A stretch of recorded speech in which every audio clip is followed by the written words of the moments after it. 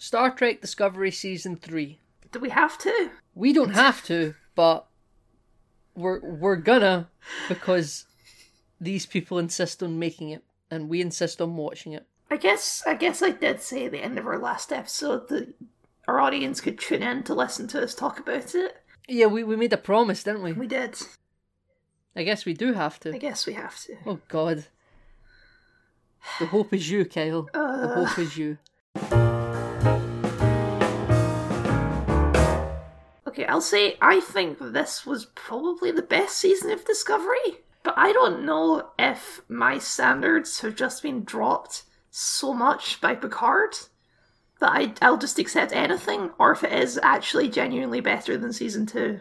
So I'm sort of there with you, with the caveat of I genuinely believe that this is probably the best season of Discovery, but strangely enough, I find myself, despite how rocky and uneven season 1 was, I feel like that probably would still hold up the most on a rewatch.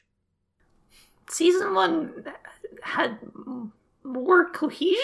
Season 1 was tonally all over the place in terms of its relation to Trek that it claimed to be a spiritual continuation of. Yes, you meant when the Federation make a suitcase bomb to plant in Kronos. Precisely. I think that despite season 2 being tonally more Trekky, it was horrifically awful in terms of its writing, and season 1 was like a shining beacon. Oh yeah, season 2 is a mess of it. That's the biggest advantage season 3 has over it. Season 3 has a plot that you can follow. Well, right, so this is why I bring up season 1, right? I think that it's the best season because it's not as dark as season 1, but it's much better than season 2, obviously. So it feels like it might fall somewhere in the middle, but the way its end product of overall what is the show, I think it is probably better than season 1, even if maybe the writing of season 1 was a teeny bit better. Mm-hmm. It wasn't horribly nihilistic, which was nice. Which was nice, yes. I enjoyed Starfleet. What is the plot of Star Trek Discovery Season 3, Kyle? What is the event? We've arrived in the 32nd century, 31st. What's happened? Okay, where are we? So overall, it's a post-apocalypse story, basically.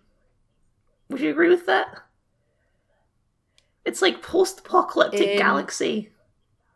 I think the season started trying to have you believe that, then the season goes on and things don't necessarily feel as post-apocalyptic anymore. It feels more just fractured, but not post-apocalyptic.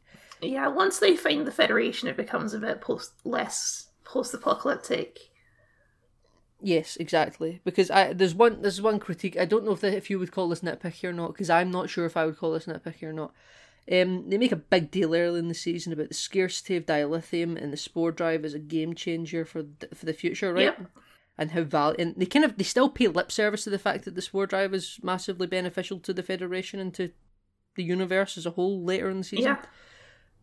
But other ships seem to not have the problem warping around the show implied that they would at the start of the season. No, you're right, this is not a nitpick. When they lose Discovery, I think it's like the third last episode where they get there and it's too late. And then the next episode starts with them getting to Federation headquarters within seconds. I'm thinking, what's the stakes then? The whole point was there's a shortage of dilithium and long distance travel is difficult. But you just found it. Yes, long distance. That's why that communications station from the first or second episode was like it's got a couple of Federation ships in range, but we haven't had communication for a long time either. Because why couldn't they do subspace comms? I don't know. I have no idea.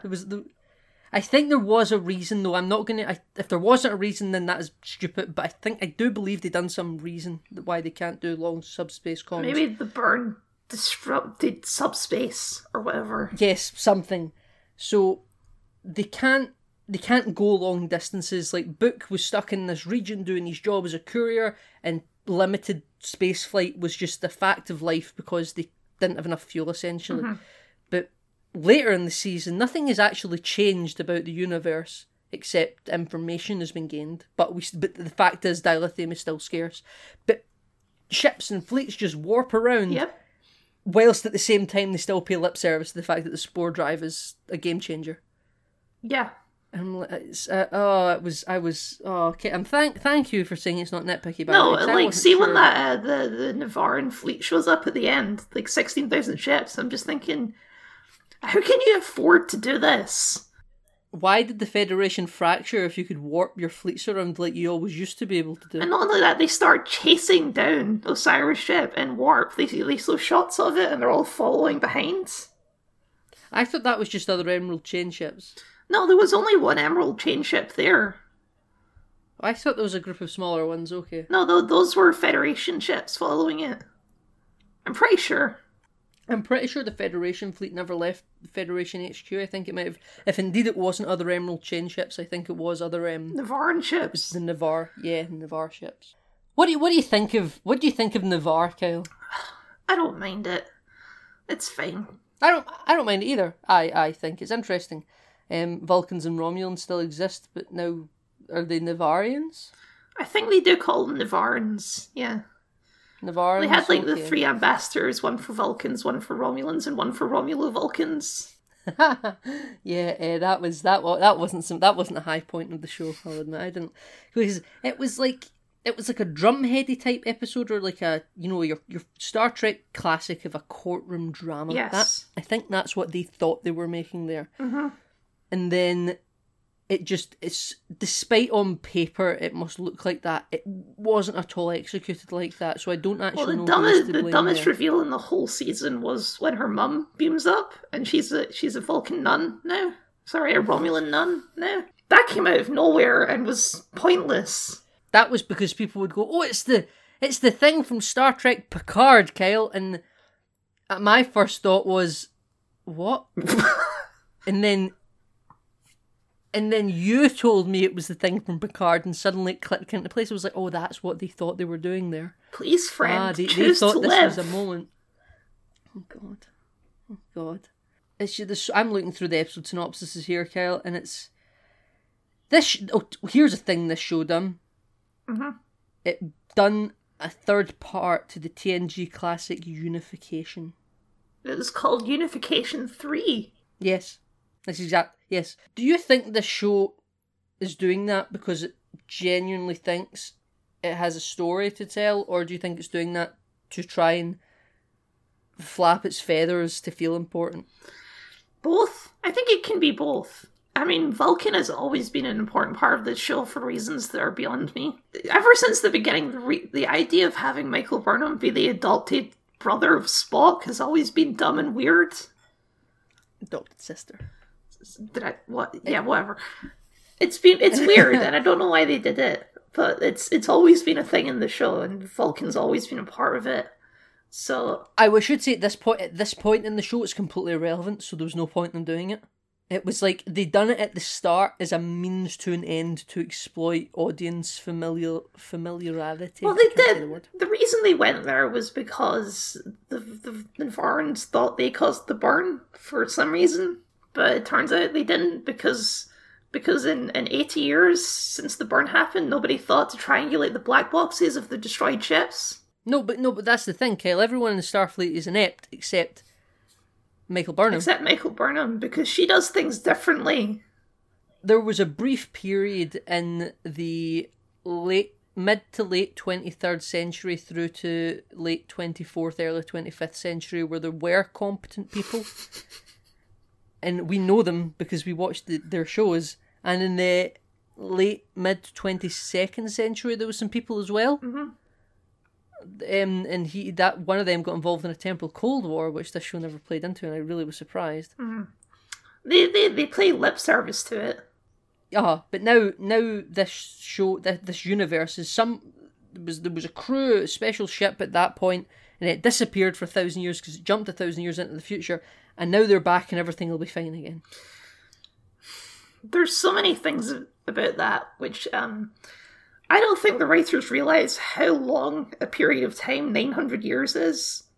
Like, 900 years ago from today, we were still fighting with swords and shields. The crew of Discovery should be so out of date and so incapable of even understanding technology. Like Stamets. Maybe they're going with... Stamets is a high-level engineer and scientist in the 22nd century. He should have no clue how anything works anymore. Oh yeah, I mean, apparently they spent a couple of months refitting the ship. They had the gall to give it an A. It didn't earn an A. Like, even... in the motion picture, in Star Trek the motion picture, the Enterprise gets completely reworked. They make a big deal about how Kirk would not know his own way around this ship anymore because it is a different ship, essentially. They never even gave it an A because it was still the same ship. Yeah. And then they give this ship an A just because I think they want to fool the audience into thinking progression is occurring. There's no progression occurring here. Yeah, and you're completely right. The crew are completely inadequate. I'm assuming in that refit period, they mentioned something about a period of training. They retrained them. And so I was a little bit more lenient on this, Kyle, than I think you are, because... I'm lenient that the crew could learn how to operate it, because it does, they make a point of saying how the interface adapts to you, and I think they show the pilot, her interface changes into like an old joystick, right? So I can see how it could be easy for the crew to learn that, but in terms of science and medical and things like that, it's just a whole different ballgame there. Well, I think they were going with the scientific theory of... I can't remember what it's called. There's the thought, and they say Star Wars is at this level in its universe where technology kind of caps at a certain rate and things can't change that much. It's just constant different variations on things. Okay, but we can see that that's not true, though, in this universe. There's technology way advanced, even from what we've seen in other Star Trek shows. Well, I think things are more, like, between the 20s, in this show, I mean, things that seem more similar in the 22nd to 31st century than things would be between the 21st and the 9th century. Yes. You know, I think the basics are there, and I think that, like, yes, medicine will have improved, or scientific understanding will have improved, but depending on how much they got right in the 22nd century, some stuff might have not changed that much. I suppose. There's things I like about how they use the future. Like, they show, they only show it once, and I think it was in the last episode, where Michael Burnham has a phaser, and then she kind of dissolves it into a little wristband, and I thought, hey, that's cool. I like that. I like how they use nanotechnology in the show. I don't know. It looks cool. Did you like the bit in the season finale where they use nanotechnology to crush Michael Burnham into the hull of the ship? and all I could think of was part of the crew, part of the ship. Part of the ship, part of the crew. That's all I could think of. I was like, this is really Davy Jones here. The ship consumes you. You can't leave Discovery. Okay, the last episode is a nightmare. We'll get to the last episodes. It's amazing. We'll get there though. Let's talk about something I think we both like though. Okay. The second to last episode. Even the third to last episode. Yeah, the last two episodes were good. Before the final. Before the finale, when everything crashed like a train. There is other things I liked about the show. I like that they pruned some of the pointless cast. Like, they got rid of Mrs. Yum Yum pretty early on because she's a completely pointless character, and someone realized that she was completely pointless, so they just wrote her off. No, Kyle. They got her out because she's got to be in her own show. Are you serious? The Section 31 show, it's still happening. No, that's why they got rid of Giorgio. Special Agent Yum Yum, the Benzite lady. I thought you were talking about Giorgio. No, the Benzite security lady who joined from Enterprise. Oh, the Benzite. Oh, I forgot she existed. I thought you were talking about Giorgio. Sorry, right, okay. Of course you forgot she existed. She's pointless, and that's why they got rid of her, and I'm happy they did that. Oh, she stayed on the seed ship, didn't she? Yeah, she did. Yeah, she was completely pointless, and they realised that. That was good. Did you even remember that she was in all of Season 2? I remember in Season 2, but I completely forgot. There was no point of her staying on Discovery, quite frankly. She should have went back on... Well, I think I know why they didn't want her on Enterprise, because they didn't know what to do with her in Enterprise for, like, where is she in the time of Kirk and all that, and it's like, you could kill her off in Strange New World. She could just retire. No one in Star Trek ever retires anymore. No one lives a happy life. Kirk got to do it. Even then, they brought him out of retirement. They brought him out of retirement to die under a bridge. No, yeah, I agree. It's a sin, really. It's quite sad. What do you think of the aesthetic of this new century? There's parts of it I like and parts of it I dislike. I like the technology, I like how it looks, I like how sleek it is. I really like how the Federation headquarters looks. It looks very sort of 50s pop sci-fi, and I love it. But okay. I don't like the uniforms of the new Federation. I think they look weird. I don't like grey. I don't like the light grey. Right, so we've spoke about the uniforms in private before we recorded. I don't mind the uniforms as like a dress uniform for formal occasion. Dignitary comes on board the ship, something like that. However, it was bugging me, Kel. I never said it to you because I couldn't quite it was on the tip of my tongue and I couldn't quite register what it was that was familiar. Have you heard of an old British game show called The Krypton Factor? I haven't. Right, okay. So there's this it's like an assault course game show like Total Wipeout or something. Or The Crystal Maze. Have you heard of The Crystal Maze? I've heard of The Crystal Maze. I haven't watched it much. Right, okay. Well, all the contestants wear grey jumpsuits. Okay. There's like 5 contestants or something, and then there's a host. But each jumpsuit has one specific coloured stripe going down it, offset from the centre on one side and every person's a red one, a blue one, a yellow one, an orange one or something. I'll send you a photo. We can cut down the editing time, so I'll let you Google it. Oh yeah. Okay. Yep. Yes. I can't unsee that now. You can't unsee that now, can you? They are contestants on a game show in the UK. Yeah, I'll say the way I thought of them, especially the ones at the end when they're on the bridge, they look like the uniforms that the enforcers of a dystopian movie, like, they look like the uniforms that they would wear in The Hunger Games or Divergent or one of those movies. Like the uniforms that the dystopian government would wear. I don't know, they look... there's something sinister about them, and I think it's just that grey colour. That grey colour doesn't look like a happy, nice colour. I think for some reason I think Admiral Vance got a pass because it looked all behind the desk kind of uniform. Mm-hmm. But in terms of Admirals always kind of are permanently dressed in a dress uniform. I think that's why I didn't mind it. But even his staff, for some reason, it never twigged watching it that this would be horrible on the Discovery crew. But the whole time I wanted the Discovery crew to wear them because I thought there's no reason they should get special exemptions. And now they've got the uniforms, which I'm happy about for the sake of unity across the brand. Now they just look awful. Yeah. I'm like, but I feel like I can't make that criticism, Kel, because I think if I make that criticism, people just go, oh my god, there's no pleasing you, is there? You want them to get the uniforms, now they get the uniforms, and they're going to criticise the uniforms. It's like, okay, that's technically true, right? But the uniforms are bad, and for some reason it didn't click looking at the 31st century Starfleet. I'm looking at a picture right now of Admiral Vance, who was the dude from the Mummy movies, by the way. Anyway, yes, I'm looking at a picture of him now wearing the uniform, and I think that looks great. Because the Admiral uniform is a bit different; it doesn't have a big stripe going down it. It's got partings on it, and it's like the top bit around the neck with a bit of colouring and some rim bits. But it's horrific. I wonder if in season 4 they're going to get another uniform again. I wouldn't be surprised. The thing about them too, I'll say, is they don't look very action and dynamic, which would be a problem for Discovery. Like the way they look, like you say, they look like dress shirts. I wonder if, because you know what else I've just found? I wonder if they're inspired by the motion picture uniforms. That would be a choice. Because I'm looking at a cast photo of the motion picture and they're all in their uniforms, right? But not necessarily like the Sulu, the Uhura, ugly beige colour. More so Admiral Kirk's. Yeah, I'm picturing it now in my head, and I can see where you're coming from. The big white centerpiece with the grey lower half and the grey arms. Not his dentist shirt.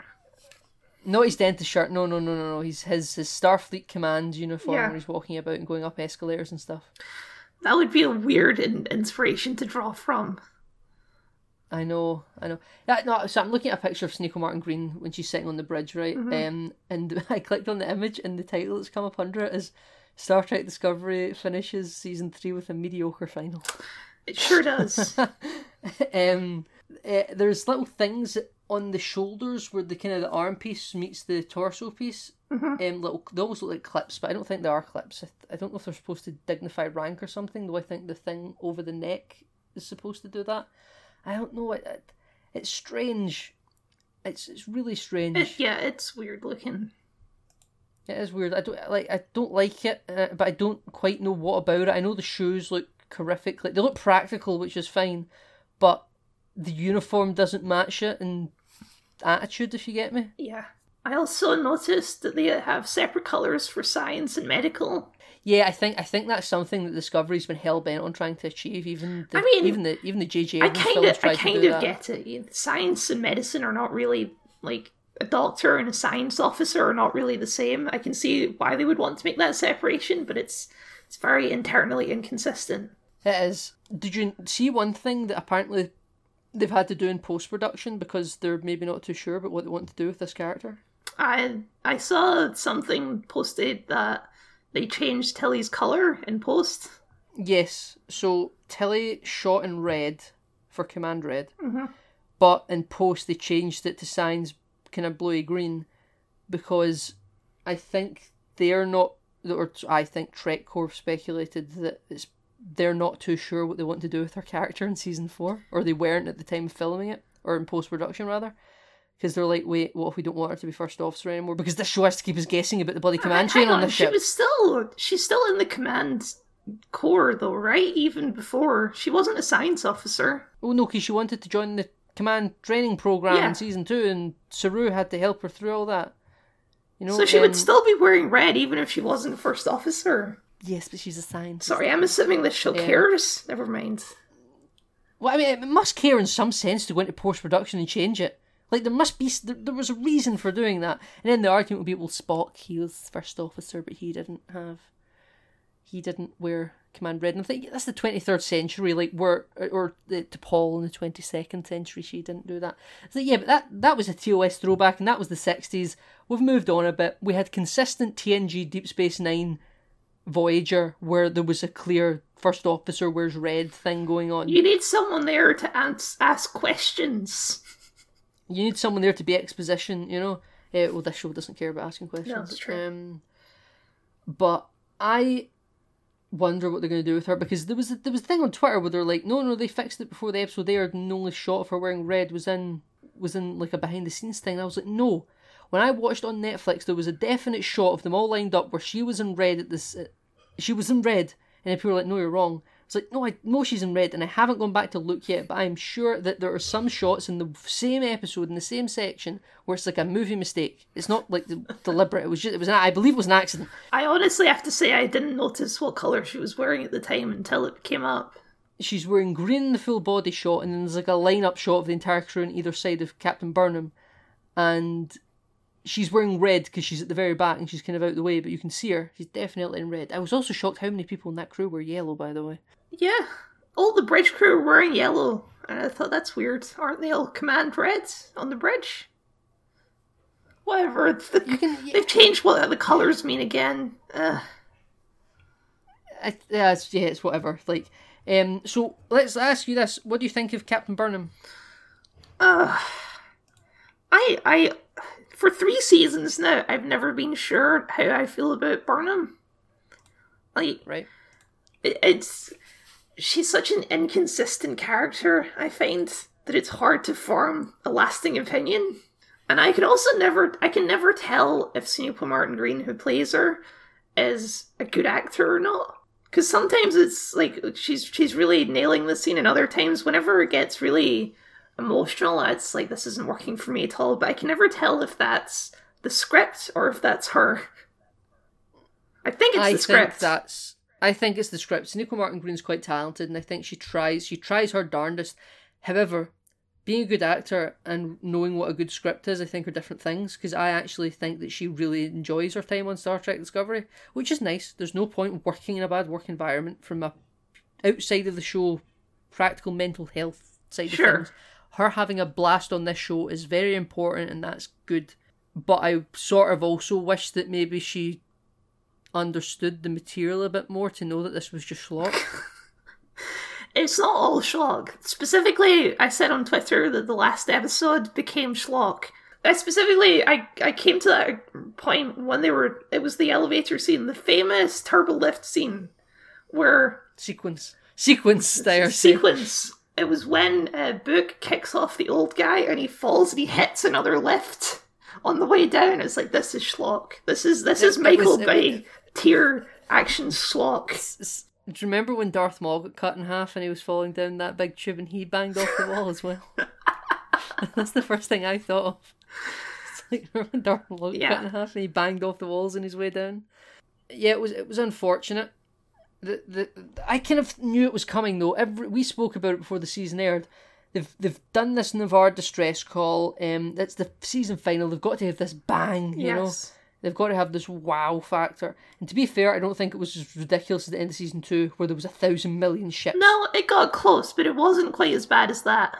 Again, I know we've already spoke about season 2, but I don't think this show will ever get worse than season 2. Pike is seriously the only good thing about that season. Anyway, I felt like they were trying to restrain themselves until that turbo lift sequence.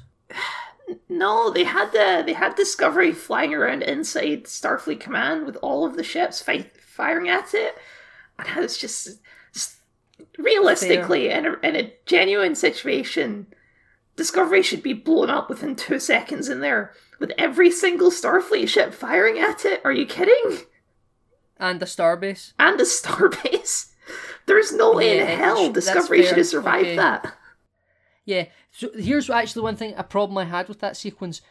The writing had such discontinuity between the scenes in that same massive sequence. Yes. Because they spoke about how this starbase, this powerful space station and its fleet somehow could only last a few more minutes against Discovery because I think the chain ship was shooting outside and they could only last a few more minutes before the shields went down and then they were all going to... No, they say, okay, they have their main shield generator disguised as something else, but Osira knows that it's disguised as something else, so she's shooting at the disguise and they're like...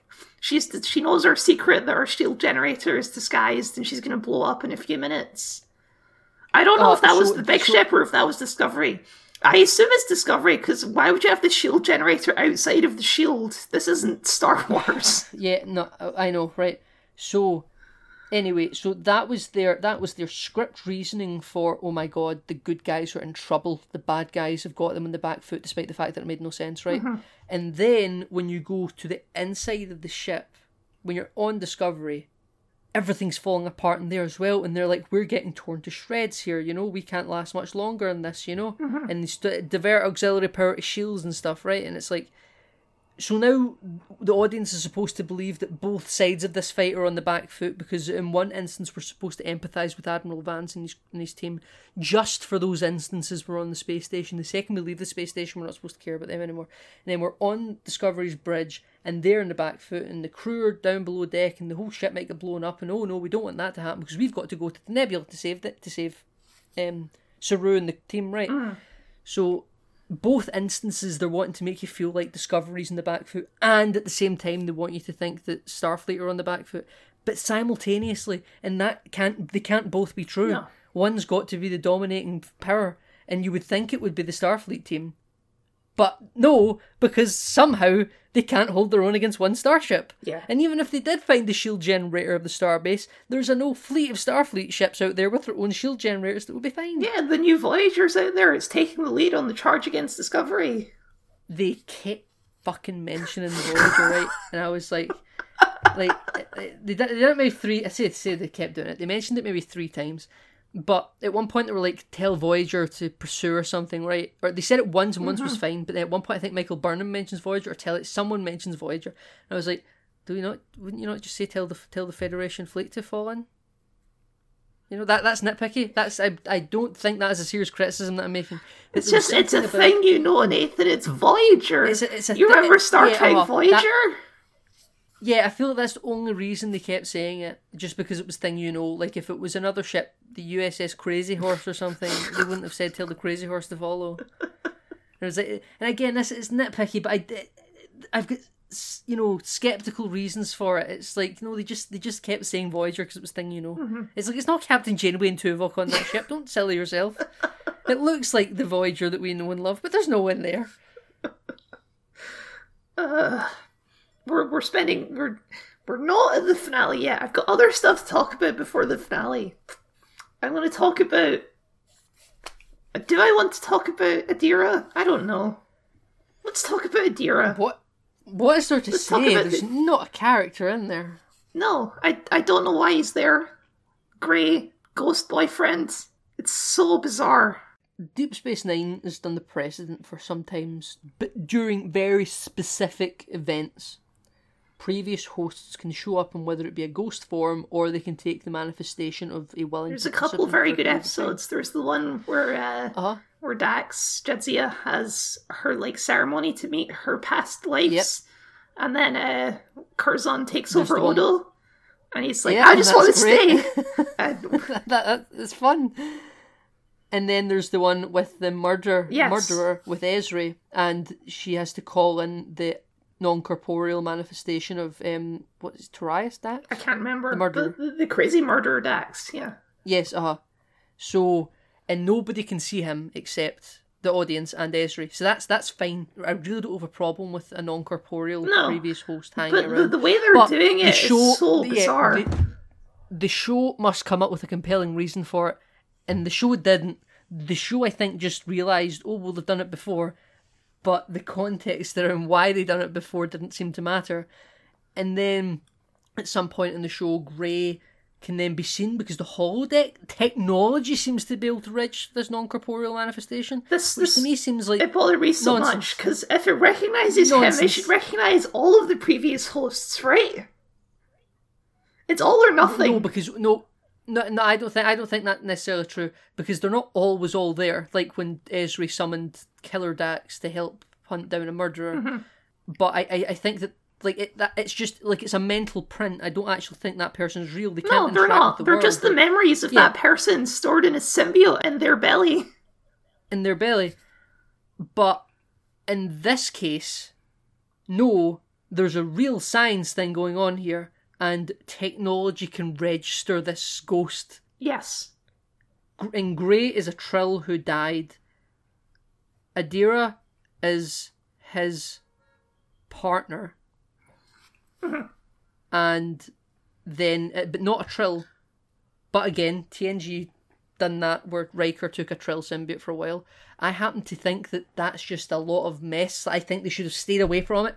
Adira should have just been a Trill, and we should have just made it simpler. I think being a human that took on the symbiote is just it's too much. Well, it's just too complicated. They have this whole thing about how the Trill can't take the symbiote anymore, and how other races may be the future of the Trill species. And it's, what the fuck is all this? Why are you doing it? Yeah.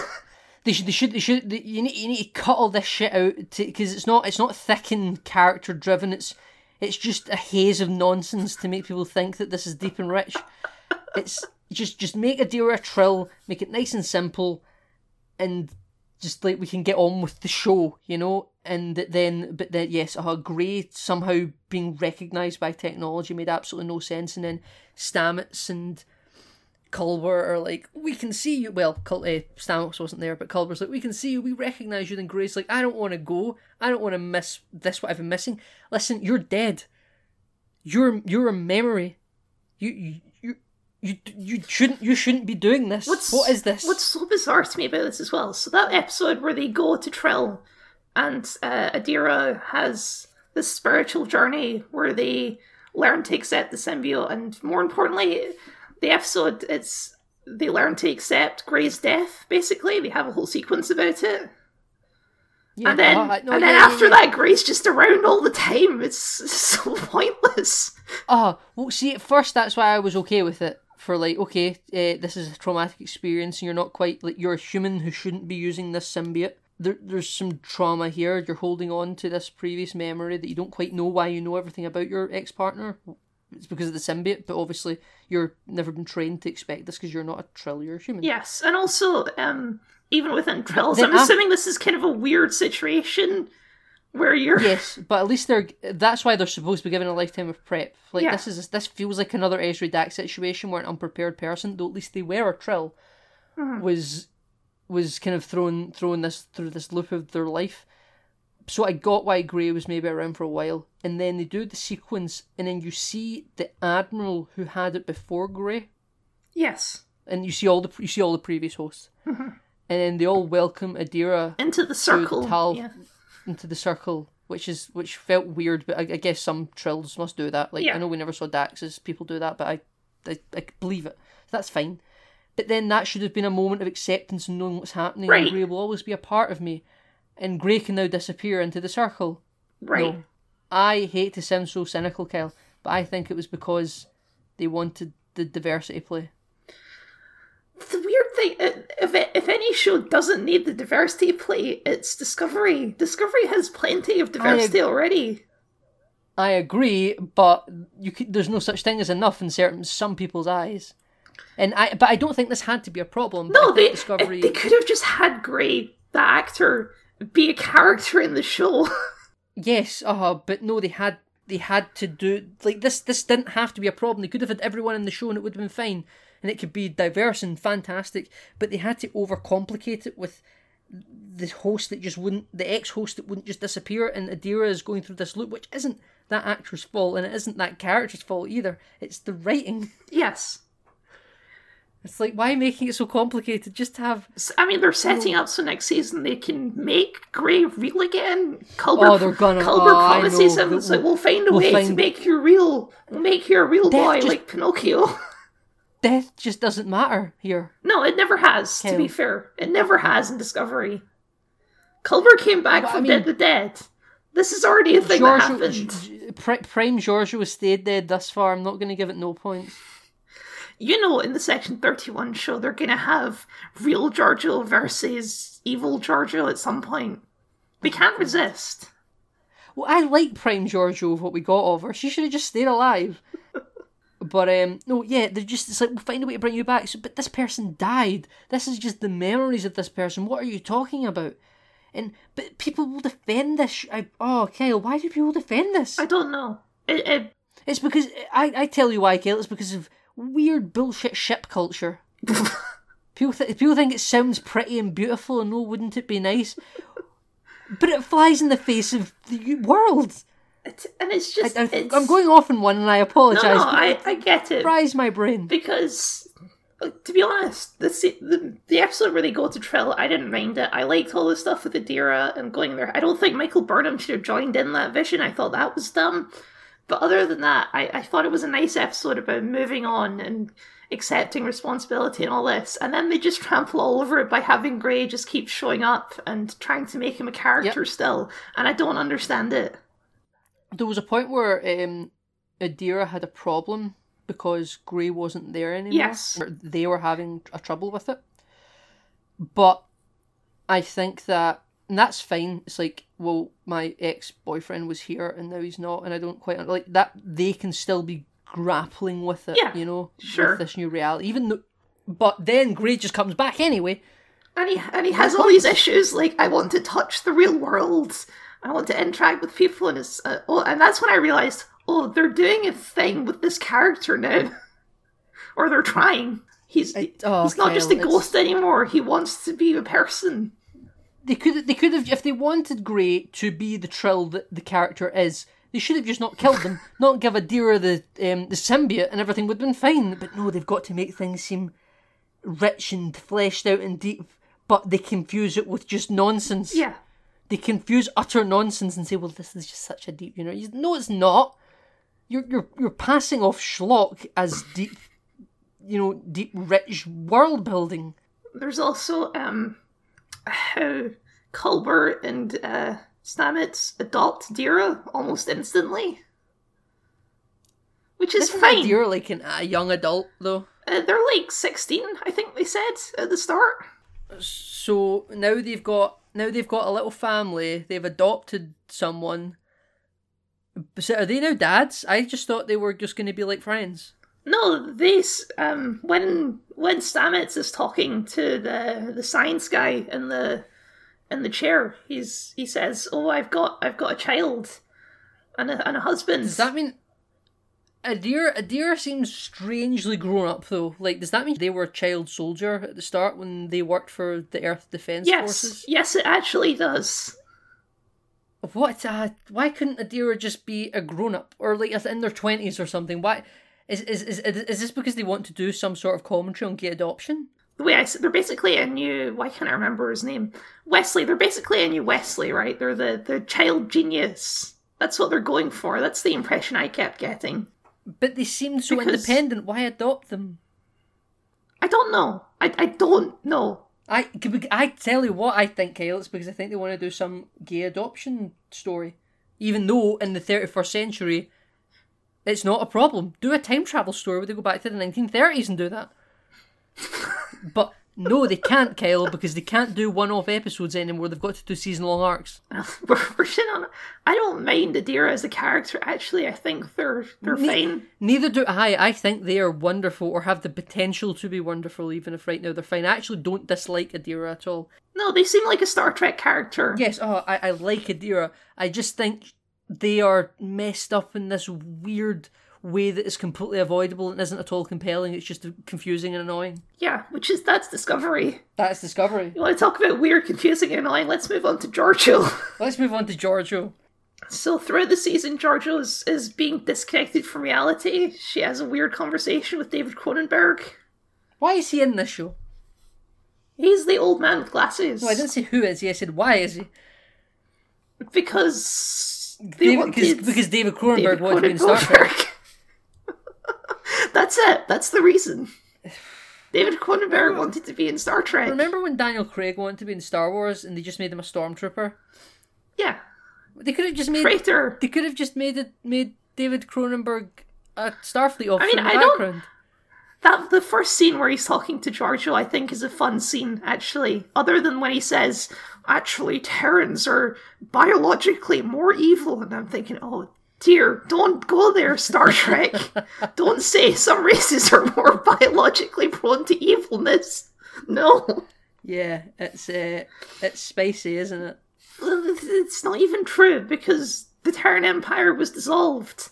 It's not a permanent addition. It was overthrown, and then the other species suppressed humanity. It's such like everyone in the Mirror Universe is evil, because the Mirror Universe is just supposed to be a fun universe where everyone's bad and it's just fun. Yeah, you don't have to make it. You don't have to make it weird. Yeah, you don't have to make it weird. Like, again, this is like. But I think that to go back to Adira very briefly, I think that, you know, an unsuspecting person becoming a Trill host and being confused like Ezri, that's a Deep Space Nine thing, right? And I think they know that.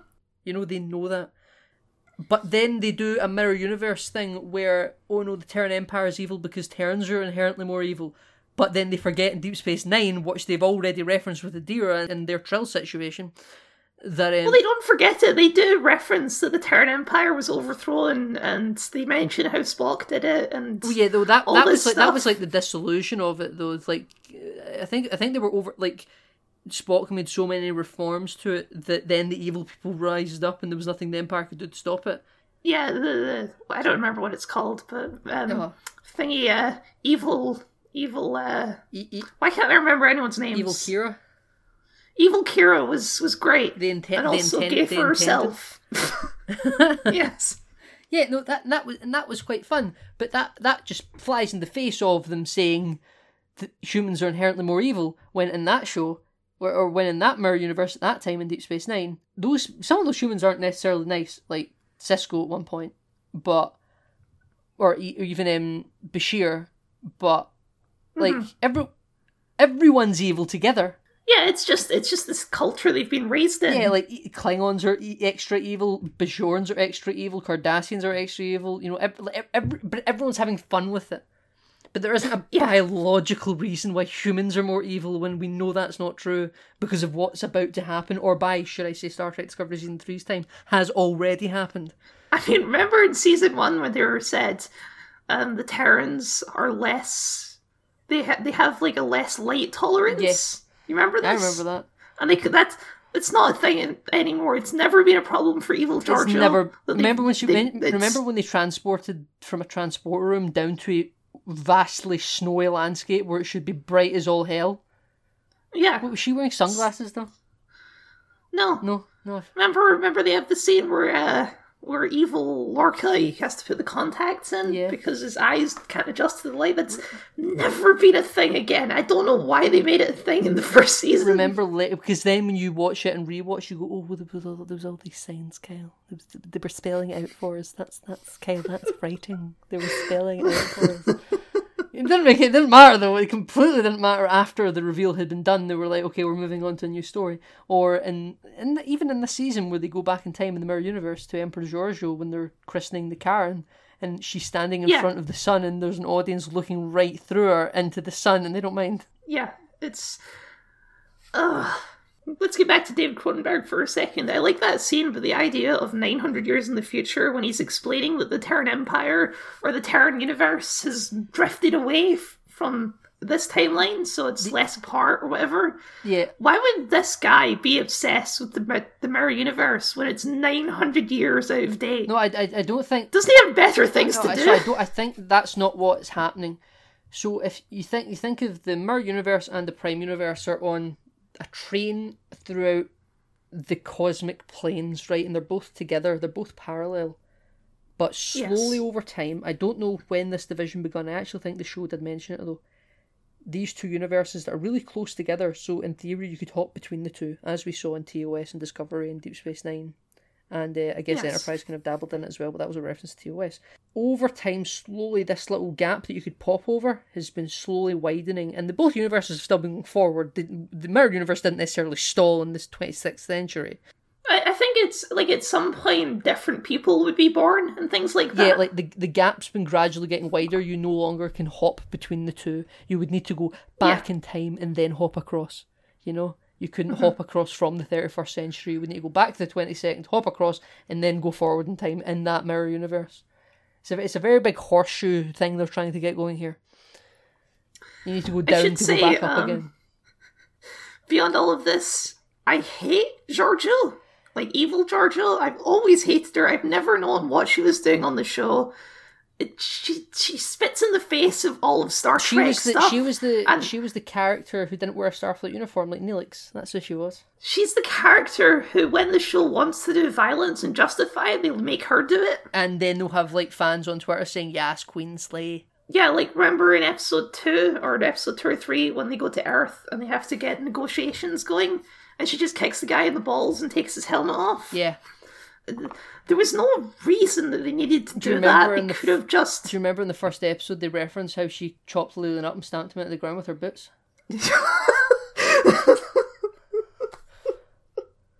I did. She walks out and she's making like squelchy noises on the ground. Yep. Yep. And everyone's supposed to go, yeah, fucking justified. Everyone's supposed to be like, that's so cool. And it's the way the crew treats her too. Like, we've learned so much from you, evil Emperor Georgiou. Yes, It's like we love you. We love you. It's Saru and Michael should be standing there being like, we spent 7 years with a woman who's much better than you. Yeah. We spent 7 years on a starship with someone who was like a mother figure to us all and who respected the Prime Directive and who respected other people. I think they're... Well, she didn't. She took Saru off of a non, like, star... Oh yeah, well, fair. Okay, sorry, I forgot that happened. Yeah, she's awful. She also supported the killing of Tuvix. It's mental. Anyway, that episode is when it goes to the Mirror Universe. There was no reason for that to be a two-parter. No reason at all. It could have been one episode. I don't know why they stretched it out for so long. They wanted to spend more time in the Mirror Universe. They already spent 4 episodes in the Mirror Universe in season 1. You know what? I didn't hate it. I like spending time in the Mirror Universe, Kyle. I can't necessarily give you a long explanation. Because Mirror Universe is just supposed to be fun. I don't think it's specifically supposed to be deep about anything about fascism or that. It's just supposed to be a romp, you know? And, I mean, it's just... I just enjoyed it, and I think they also really enjoyed that week between part 1 and part 2 where they could blue balls you with the thought of maybe Jason Isaacs coming back as Prime Lorca really briefly. Or even Mirror Lorca. Because here's the thing, if time has now changed because of what she'd done in there, unless it was just all a dream, but apparently it wasn't because her vitals had timed up on the wrist piece that she had. Mm-hmm. She never chased Lorca with the car and through that nebula for him to come to the Prime Universe. Oh god.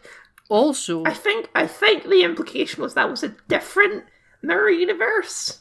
I thought it was supposed to be the exact one because they make a point of how, like, the reason she's freaking out and their molecules are coming apart is because they belong in a precise time and in a precise universe. You can universe jump if you like, but when you have universe jump, you cannot then time travel because that's too much. It's weird. I don't understand it. To be honest, I think it sounds like nonsense. Yeah, because when she then goes back to when she walks through the gate and the door and goes to the Mirror Universe, she isn't in the moment she left in the throne room where Michael Burnham took her back onto Discovery at the Cairn, and she's like, "What have you done to me?" Yeah, she goes back before the christening of the Cairn.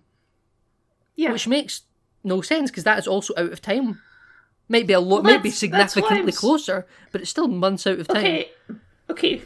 Based on string theory, I don't know if it's string theory. One of those theories. There's infinite parallel universes, right? We've Star Trek TNG done it in Parallels, the Worf episode. Yeah, so I think this was just a different parallel universe. It was basically. It may have even been one created in that very moment that she went through the door. I don't think those episodes done anything to signify that. I mean, different things happen, right? Stamets tries to kill her, which he didn't do in the original because he has to be on. He was still there. Yeah, he survived. Exactly. That's also a good point. That bothered me too. Like, how did she know that Stamets was going to kill her if he didn't try and kill her in the original timeline? Yeah, in the original timeline, he didn't do anything because he survived. Oh, you're right. Like, it doesn't make any sense. And I don't think the show actually done anything to try and make you think that. Like, the show just changes historical events in that universe and just doesn't explain why it's allowed to do it. I'm glad she's gone from the show, but I know they're still doing the Section 31 show, and it's just going to be her and Ash Tyler. And aren't you excited for Ash Tyler to come back? I'm excited for Vok. Everyone's favourite character. I'm really excited to see more Vok. More Vok. Because then they'll also bring back Mary Chieffo, who's the mother of all Klingons. L'Oreal. Yeah, L'Oreal. Yeah, L'Oreal Paris. Oh, exactly. Sorry. No, yeah, it's Kyle. Star Trek Discovery, it upsets us so much. It does. It really does. God. I never spoke about the thing I liked. Okay. So, Star Trek Discovery Season 3 Season 1 and 2 done it to a certain extent as well, but Season 1 done it in a different way. There's always a character that we like who's very Star Trek-y. Yep. In Season 1, it was Giorgio, Captain Giorgio, Prime Giorgio. But She's only in one episode. Kill her instantly. Yeah. Then the symbolic, really. Then the character you kinda liked was Lorca, but again, there was something off about him. And then it turned out he was evil. And then the character who was truly Star Trek was Captain Pike. He was, despite Season 2 being the worst season I think the show will ever have, he feels like he wandered in from actual Star Trek into this train wreck. Pike's in a whole different show. Anson Mount ain't in the Star Trek Discovery Season 2. And then Season 3, the character I thought that we quite liked, though he wasn't as good as Pike, was Admiral Vance. Mm-hmm. He's okay. I get not as good as Pike. I don't think they will get as good as Pike. But Admiral Vance was just properly delightful. He respected, he didn't quite trust Discovery at first. Made sense. Why would you? This old antique ship showed up out of nowhere. And that, according to your records, doesn't even exist. Which I think is weird, by the way. It's 1,000 years later. Records will be released in 1,000 years that are classified today. Well, I think they erased the records, right? I wonder where Section 30. I wonder where Section 31 is in this time frame. Next Season 4. God. Season 4. Yeah, of course they can't resist. I know what they're going to do. Section 31 is going to have collapsed sometime in the mid-27th century. and then somebody will have rebuilt it as Section 32. And everyone's going, Section 32. So Section 31 is so outdated. This is Section 32. So I think that, this spore drive, I'm surprised over the course of a millennia, though, no one rediscovered that technology anew.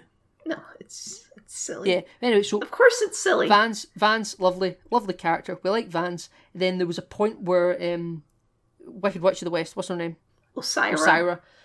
She shows up and suddenly she proposes an alliance between the Emerald Chain and the Federal... That was the one part in the season where I went to, oh, this is Star Trek.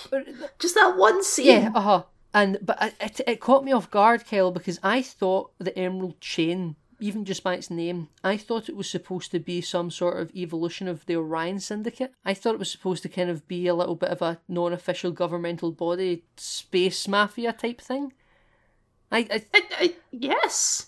That's what until that episode, that's the impression I got too. And then they're talking about their colonies and their government and their... Now I think of it as some sort of weird separatist state of the Federation? Like lots of planets joined up and left together? And they wanted to do their own thing? They joined up with this group that does slave trades and shit like that. Or that was one policy of it, and then they talk about how she's going to have to stand trial for it and we'll join this alliance together, but you need to stand trial for these policies. And she's like, I think they implied that there was like a governmental body that made these policies. She's not like the Queen or something. No, she's like, oh, I pulled a lot of strings, but I can get slavery gone by 15 years. Yeah, Or something like that, yeah. So I think that, again, it's Discovery. They had this truth or lie hologram there, which was nice, because that's supposed to be the authoritative, that's the plot device to show authority for, like, she isn't lying. Yeah. And that's true, and I thought she was going to do a fucking stupid blank thing like Giorgio and Short Circuit or something. Forgot about that. Oh, I didn't forget when you were talking about Cronenberg. I was waiting for you to bring it up. And she never did, and that was fine. But then when she proposes this alliance and has all the terms and conditions and the paperwork and stuff, or the hologram work, I guess, I would have thought they would have maybe done like a let's adjourn for a while. And you can still all do it in one episode. You don't need to make it a two-parter, but you can adjourn for a couple of hours and the story, we can go back to the Nebula or something with Culber and team, But no, he just read through it all with her standing there. And I was like, she could do anything to you right now, and you're sitting here trying to read. You should have adjourned for a while. You should have assembled a couple of people. The Federation president should have maybe had a word today. Like, I know they said that he was... Yeah, for some reason, he just never... They keep mentioning him like it's a reveal that he's going to be someone important. I wonder if it was supposed to be a reveal that they couldn't get the actor and they couldn't cut it. I thought the reveal almost there was going to be that there isn't a Federation president and actually just the Admiral is in charge. I thought the reveal was going to be the person in the communications station was the president. Oh, my favourite character, Indian guy. Who gets a commission. I was quite happy for him. I was genuinely like, yeah. They're like, okay, we can accept these terms are nice and all that, and let's just sit and have a chat. And this was good. This was absolutely wonderful. Then I saw people online complaining that those episodes were slow. That's why people defend Discovery, because Discovery isn't boring and slow like Star Trek is. No, exactly. Star Trek Discovery is supposed to be this fast-paced, action-packed, punchy, shooty, fall down a monster's ink elevator shaft exciting. What's weird is that episode also had really good action in it, I thought, especially for Discovery, when Burnham is crawling through the Jeffries tubes and she gets her shoes pulled off and she jettisons out the trash. Or she sets a fire so that it'll open all the oxygen and stuff like that. And it's like, this is fun action stuff. This is fine. I don't mind like a 1 or 2 man team kind of going around the ship trying to take it back. That's fine. I really don't mind that. I really did not. I don't know why. I've come, because me and you spoke about it and I kind of lulled on it for the final, but I've come back to it now. Stamets was such a whiny, fucking unprofessional piece of shit in those last 2 episodes. I don't think that's fair. I understand the emotions at play there, right? I won't say that like it doesn't make sense for him to be upset. He's about to lose everything and he's not happy and he's like, keep me on the ship, we need to go there. And it's like, there's this massive tactical disadvantage here. What are you talking about? Why? Like, I understand the emotions. I really do. I felt like I was in Admiral Vance's shoes before, but obviously the season final hadn't aired yet. he's like, we came to the future for you, we trusted you, blah, blah. It was like, okay, yeah, that doesn't mean that's not relevant to this discussion at all. We've been here for months now, the ship's been refitted. You know, we're in a completely different scenario, and yes, you did choose to come here. That doesn't mean you get a free pass to be safe for the rest of your life.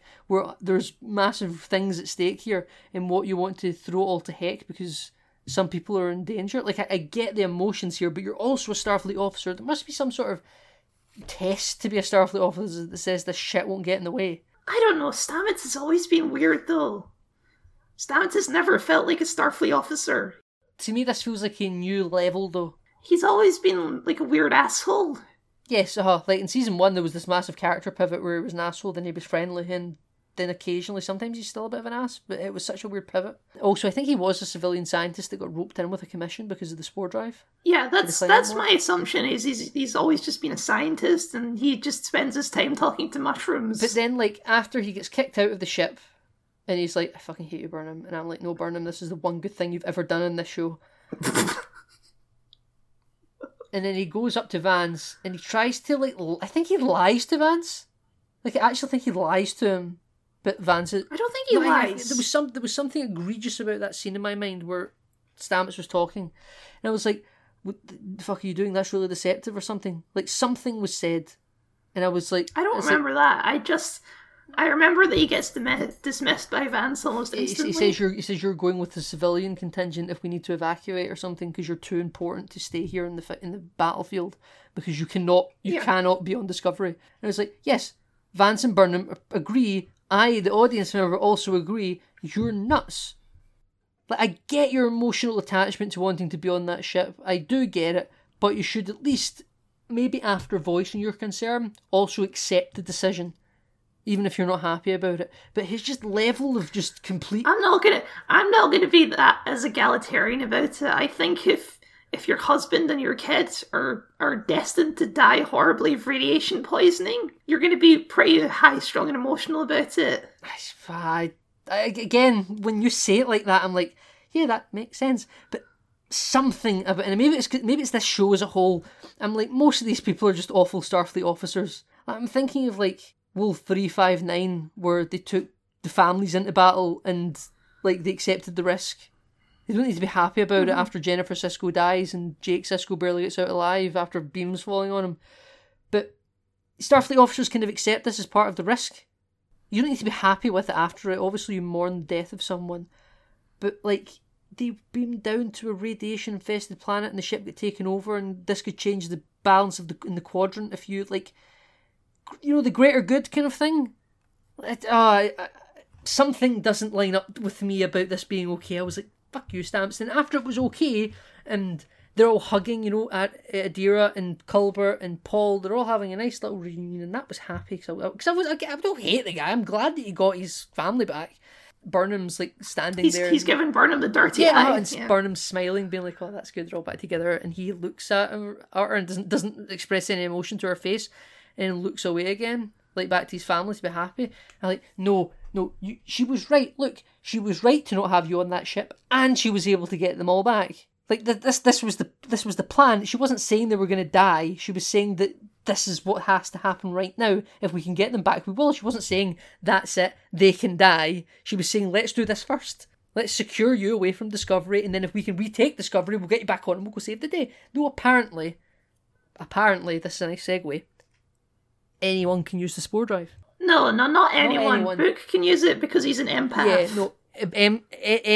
Anyone with psychic abilities, I guess. No, they explain. The guy in the wheelchair says his empath abilities are unique or whatever. Isn't it like his brother would have those same abilities then, and like everyone on that planet with that like weird prayer thing they can do to make like stuff grow? Yes, like, any of them. That is the implication. Yeah, I think that's just utter nonsense. It was. They wrote that in so that they could save Culber and Saru. They should have found a way to get Stamets on board really quickly. Stamets is suddenly not that important anymore. He's an out-of-date scientist with an attitude problem. let's pivot before we get back to the action schlock finale. Let's pivot to the burn planet with Saru and the old Kelpian, right? Because I do have some things. I mean, my main question is, how do you feel about that being the cause of the burn? It's completely ridiculous. It's weird, and I don't know why. Like, okay, we joked about beforehand that it's the burn. Michael Burnham. Yes. It's going to be Michael Burnham caused the burn. And honest to God, I am glad they didn't do that. Because I did not put it past them to do that. Yes, I'm happy they didn't do it too. I think that this might have not been their original idea, but then they wrote themselves into a corner, maybe? No, surely not. In Discovery? No. They didn't know what they were doing? It's true, Kettle. They don't know what they're doing in that writer's room. A child, for some reason, was able to scream with a harmonic resonance enough on a place surrounded by dilithium that his scream was able to ignite dilithium elsewhere in the universe? Yes. What? Okay, he was born on that planet, so he mutated to adapt. That's why he doesn't have radiation poisoning. Yes, I understood that. Something had happened to make him immune to radiation poisoning. But like how? But also that mutation caused his scream to resonate with the frequency of dilithium. It's dumb. It's. I'm not defending it. It's nonsense. It's absolute sci-fi schlock nonsense. But they do try and explain it in the show. I think this show tries to explain everything it does. The critiques I have is how poorly it does it. It was the fact that it was a child screaming at his dead mum caused so much strife. It's like, why? Why did you make that the cause? Do you remember when Quicksilver dies in Age of Ultron and Scarlet Witch screams and destroys all the Ultron robots around her? Yes, I do. It was like that. Except times 1,000. Times 1,000, exactly. Yeah, it wasn't just on a tiny little bit of rock flying in the sky. It was a universe. Like there was a Jem'Hadar fleet somewhere in the Gamma Quadrant that just got shit on. I've thoughts here, right? So in Discovery Season 2, they're able to see signals ping across the four quadrants of the galaxy with no ease because apparently there's no limit to subspace scanning with instantaneous results, right? Yeah, also they all go off at once because they travel faster than the speed of light. They all go off at absolute once. And again, we have no lag time scanning that far at all, despite Voyager making a big deal about communications arrays and whatnot. But don't they actually, in Season 2, don't they actually look out the window and see them? Yeah, Star Trek Discovery, guys. But in this universe, in the 32nd century rather, same universe, like we don't have frequent communications with other parts of the galaxy. Like I think we have to jump somewhere quite far away actually to get a black box at some point. But we aren't leaving known space. I think they do talk about like going across quadrants. I think so. At some point, I'm pretty sure. Like we see one of the aliens from, I think this was a background detail I saw on Twitter at some point. We see one of the aliens from Voyager, the Hunter guys who program Voyager into a holodeck. The Herosian? Yeah, we see one of them in episode 1, I believe. I'd never noticed, but I won't argue with you. I know we saw Morn. We did see Morn. We saw Cardassian with really poor makeup. I've seen a close-up version of that now, and that was very poor Cardassian makeup. We didn't see any Klingons that I can remember, actually. No, we didn't. I think something's happened after Picard's come out where they've realised that people just want TNG Klingons. Because they've spoke about like how if Worf showed up, obviously we would just have Worf look like Worf and not question it. And it's like, what about Martok or Gowron or what about these people? You know, is it just Worf that look like the Klingons that we know and love? Or no, it's just the TOS ones were changing. Or was that always the plan? So I think now they're maybe wondering if they ever reintroduce Klingons, they might just make them look like TNG, and they're not sure yet, so they're just not going to touch Klingons for a while. I don't like how the Orions look now. They just look like green humans. Which they did in the original series, but I liked how they looked in Enterprise, where there were these big ogre-type looking guys. Well, that was one fat man, specifically. I thought in Enterprise they looked exactly how they looked in TOS, just with HD cameras. I thought they looked bigger. I thought they were supposed to be sort of big, hulking kind of figures. Yeah, I mean, I think that's just, these are slavers. These are big people that are part of the industry, but not all of them need to necessarily have that bulk behind them. and they can. I guess the lady in Yeah, in Lower Decks isn't big. Yeah, and there was the ladies on that show as well that were nice and sexy and corruptive. And they've dropped that whole element. I know. I think they view that as that was them trying to in universe legitimize like why they're so sexually scantily clad, and now we're now in this new era of that's really unacceptable and we shouldn't be doing that anymore, and everyone needs to be respected, and now we must have the. No, that's the thing for all the species. The men aren't corrupted by the women. They're just all sort. Because in season 1, there's the Orion Embassy, and you see those pale green Orions dancing around, and Giorgio goes to have a threesome with them. And I vaguely remember this. Yeah, and they're very, very faintly painted green. They almost look like humans, but with a green hue on them. And they're supposed to be Orions. I'm sure of it, because why else would they mention it was an Orion Embassy? And now they're just Wicked Witch of the West, dark green people. Oh yeah, Osira's makeup specifically, I just think looks terrible. I think they should have just kept. I don't know what it is. What's wrong with body paint? Because I'm pretty sure she's actually wearing like a prosthetic mask. I'm fairly sure. I think she might have prosthetic face pieces on, but I think overall she is just painted. But it's a really like viscous paint. Like, I don't think it looks like the Wicked Witch of the West. That's why we keep saying it. Yeah, like the nose hook and stuff. Maybe the actor looks like that. That'd be horrible to make fun of her. I mean, no, but I think it is the makeup and the specific like green shiny color they've used. Yeah, it's poor coloring, and also the fact that her character is just evil lady who laughs. She's not as bad as evil Romulan lady from Picard. She's not. No one ever will be. She's the worst. But there was that scene where she feeds her cousin to the transform, and I remember watching it thinking, what the hell is this? This is Return of the Jedi Rancor pit. Yeah. Like, this is Star Trek here. What is this? Well, that's what makes the whole peace treaty thing, when you look at it, really silly, because they spent the whole season establishing that the Orion Syndicate, the Emerald Chain is just evil. Like, they're just evil. They have slave markets. They use slave labor. They attack random planets just to draw out the Federation. At one point, they mentioned that they're attacking Calamar. Yeah, Calamar. Sarah's planet. Yep. And then they come and make a peace treaty, and that does make it. That's what made it an interesting Star Trek moment, because it's like, well, the Federation compromise here just for power? And the answer is, they might have if Osira wasn't an idiot. They might have if people who were responsible for those acts were held accountable for them. Yeah. Because they do want... Which for some reason Osira didn't see as a possibility of happening there, even though she thought of everything else. Yeah, she was like, yeah, I'll just get away with this and everything will be fine. Again, it is interesting because at the end of the show, when everything's done, the Trill have already rejoined. Apparently they just didn't have a problem. I liked how it ended with the Discovery Now's missions to pop delivery of dilithium around to certain... I love that they have a tiny little offhand line. It's like, oh yeah, we've figured out how to mine that dilithium planet now. I mean, I don't care. Like, sure, yeah, why wouldn't they? Of course they would. But that's only one planet to feed a universe or galaxy. It's an entire planet of dilithium, Nathan. It's fine. It'll last a while. It'll last a while, at scale.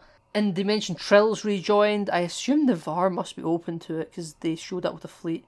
No mention of Earth, though. I wonder if that's because Season 4 is a plan for Earth, or if they just forgot that Earth wasn't where Federation HQ was. That's entirely possible. They just that assumed is that Earth was entirely possible. Like, why wouldn't Earth be in the Federation? That goes without saying, despite how the season started.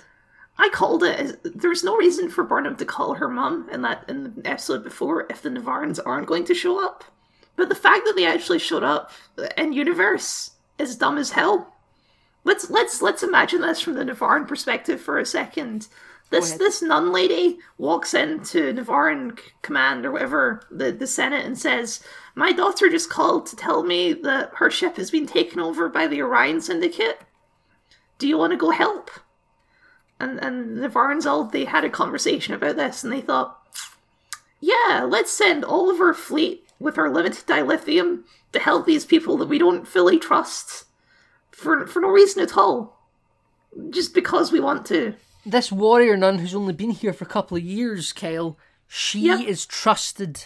She is the Spock of this time. Well, she follows the law, the rule of absolute candor, which means she cannot lie. Exactly. Though what is there to lie about? My daughter is under attack. Okay. We don't even see her. We have no confirmation that it was even her mum that did that. They just show up and we're left to assume that that's what happened. They never confirm it. It's so terribly executed. And the Navaras show up and they don't even do anything. There wasn't even a reason for them to be there. Yeah, I think it was that momentary tension. They weren't there as a marathon presence in the episode. They were there as a small speed boost power up in Mario Kart that just speeds you along for a couple of seconds to get you past that point, and it doesn't matter. You know how you do it, then this would be stupid. But you say like all of the Federation ships have been disabled. We're done. Like the end of Mass Effect, the first one, where all the ships are being destroyed by the Reaper, and then the human fleet flies in. It's like, whoa, save the day, right? That's how you execute that scene. Deep Space Nine, with the Klingons show up at the last minute. Right. You don't have them show up when none of the Federation ships have actually been destroyed, as far as we know. Where everything's fine and the battle everything's is very fine. much The situation is under control. Yeah, everything's fine here now. How are you? Yeah, it was a big commitment, but again, the show doesn't necessarily... Or, again, it must care somehow. I don't know why I keep saying that it doesn't care. There must be some thought, but it doesn't make sense because these people don't actually understand the material. No. I think we have kind of danced around it without actually discussing it. Turbo Lift Realm. This is the one that shocks me the most, that people are trying to defend it. Discovery is a TARDIS. Yes. Now, it's always been a TARDIS. Since season 1, it has been this. So I mentioned this to someone, and they I think they liked my tweet, and they might even responded to it with some sort of agreement, but they said that, it's a complete mess inside that ship now. And I said it's always been like that since they'd done a short trek when they were stuck in a turbolift and you saw the interior. Season 1, I think, done it. That wasn't even Discovery, that was the Enterprise. That was the Enterprise. Discovery done a little, season 1 done a little bit where you can see through like a window and you can see like they're on these like monorail rails or something, or maybe they were hanging by two rails. It looks like a cyberpunk city. It's ridiculous. But it was always quite limited, but it just looked like they were going on these rails through a dark void. Yeah. Now it's 2005 Johnny Depp Willy Wonka Wonkavator. Now, these turbolifts can go long ways and slant ways and up ways and round ways and any way you can think of. And they're not even on rails, they're held in by magnets. All they need, they're like mini shuttlecrafts in the ship that go from certain departure and they show points and these wide environmental shots of this massive void. It looks like a city. It's ridiculous. Yeah, it does look like a city, and there's like these vents in the bottom and stuff that look like the top of skyscrapers, and it reminded me of the city on that ship in Doctor Who with the Mondasian Cybermen in the hospital, and it's like a weird dystopian cityscape, except this is the purple hue over it. And we're supposed to believe that this is inside Discovery, and people have been showing, there's like a behind the scenes or whatever where they show like a deck by deck breakdown of Discovery. A schematic of Discovery from season 1. And on the schematic it does have a massive 8-deck space called Systems Hub. And I guess we're supposed to believe that's what this is, but then that still would take you to somewhere like the bridge. Yeah, why would you build this into the ship? Why wouldn't you just build elevator shafts? Like in Star Trek. Turbo shafts were fine. It worked. It was. This is why I think that that this is like a small leaning. I'm doing a lot of kind of reaching just based on little crumbs. This is why I feel like Lower Decks is different to the rest of this Star Trek. I told you before, this is channel called Trek Yards, very nice, very nerdy. All it does is talk about the science of Star Trek, the ships, the tricorders, the uniforms, comm badges, ship schematics, 3D. They recreate 3D schematics of the ships and they open them up and have a look inside them and stuff. And they don't. I don't think that they've had model designers from Star Trek on, people that were responsible for the design of Voyager, the Enterprise, Deep Space Nine, the Defiant. These people have come on, right? Mm-hmm. But they've not really had anyone from New Trek necessarily on in any major capacity, except people that might have had some input design. And then they get like for lower decks, they get some of the main guy on, right? The main guy, Michael McCann, is that his name? Yeah, and they get really nerdy and talk about the ship design. They actually talk about things about turbo lifts and how does turbo lift get to the secondary hull. And they say, oh, there's a turbo shaft that goes down the struts that lead to the nacelles and stuff. And I'm like, see, this guy gets it. Yeah. This guy, and the turbo lift doesn't. Yes, the struts are slants. The turbo lift has to go slant. That's fine. I don't mind that. It's so a turbo shaft. Even just going beyond Star Trek, do they understand how a fucking elevator works? It doesn't go into a massive. It goes up a shaft. But it goes up an elevator shaft. Kyle, this is what I think. This is a sign of when a show's been given too much of a budget and it needs to spend it all, or else because business. If it doesn't use all its budget for next season, it'll get a budget cut because you're proving that you don't need all this money because you're making a season without spending it all. But then they go, oh no, we want all that money in case next season we want to do something but can't because you've cut our budget because we proved last season that we didn't need all that money. So they just start doing shit with the budget to try and justify all that money. And that includes spending however much money it took to pay for the animators and pay for the CGI people to do these massive CG landscapes that are completely unnecessary. Yeah. I think that's it. It just, it looks ridiculous. I know Discovery it's big. It's like a warship, right? It's big. Well, that's because I think JJ Trek 2, including now Trek that isn't JJ Trek but still feels like it, the scaling is way off. People have done scaling comparisons with TOS Enterprise to Discovery Enterprise, even though it's canonically the same ship. It's so much bigger. Yeah. There's these weird scaling properties here that people have done, and it's like, I think they do want them. Every ship in Star Trek now has got to be the size of the Vengeance. Yeah, it's weird. I don't understand. Discovery should maybe be Voyager size, maybe even a bit smaller because it's 100 years older. Bigger than Equinox, but it doesn't. It's not big enough to have a giant void in it. Yeah, that's not even practical. You could put stuff there. Science labs, quarters for bigger. Yeah, it's ridiculous. That space is if you want to look at that realistically, that space is serving nothing. There's no reason for it to be there. And Star Trek used to try and ground itself in some kind of reality where there's resources and you've got to make stuff and things have got to make sense because the ship isn't just a wonder machine. No, apparently I think it is. I mean, there's so many dumb things that happened in that last episode. Like, so Burnham, her goal is to get to the data core, whatever the fuck the data core is. That's where she's going, right? It's the central processor where the ship does a lot of its commands. I'm fine with that. Okay, and whatever reason, there's a wall in there that you can be pushed into of cubes, of floating cubes. Yeah. I guess that is the data core. Is that what that is? I thought the data core was that main computer console they're dancing around and jumping over.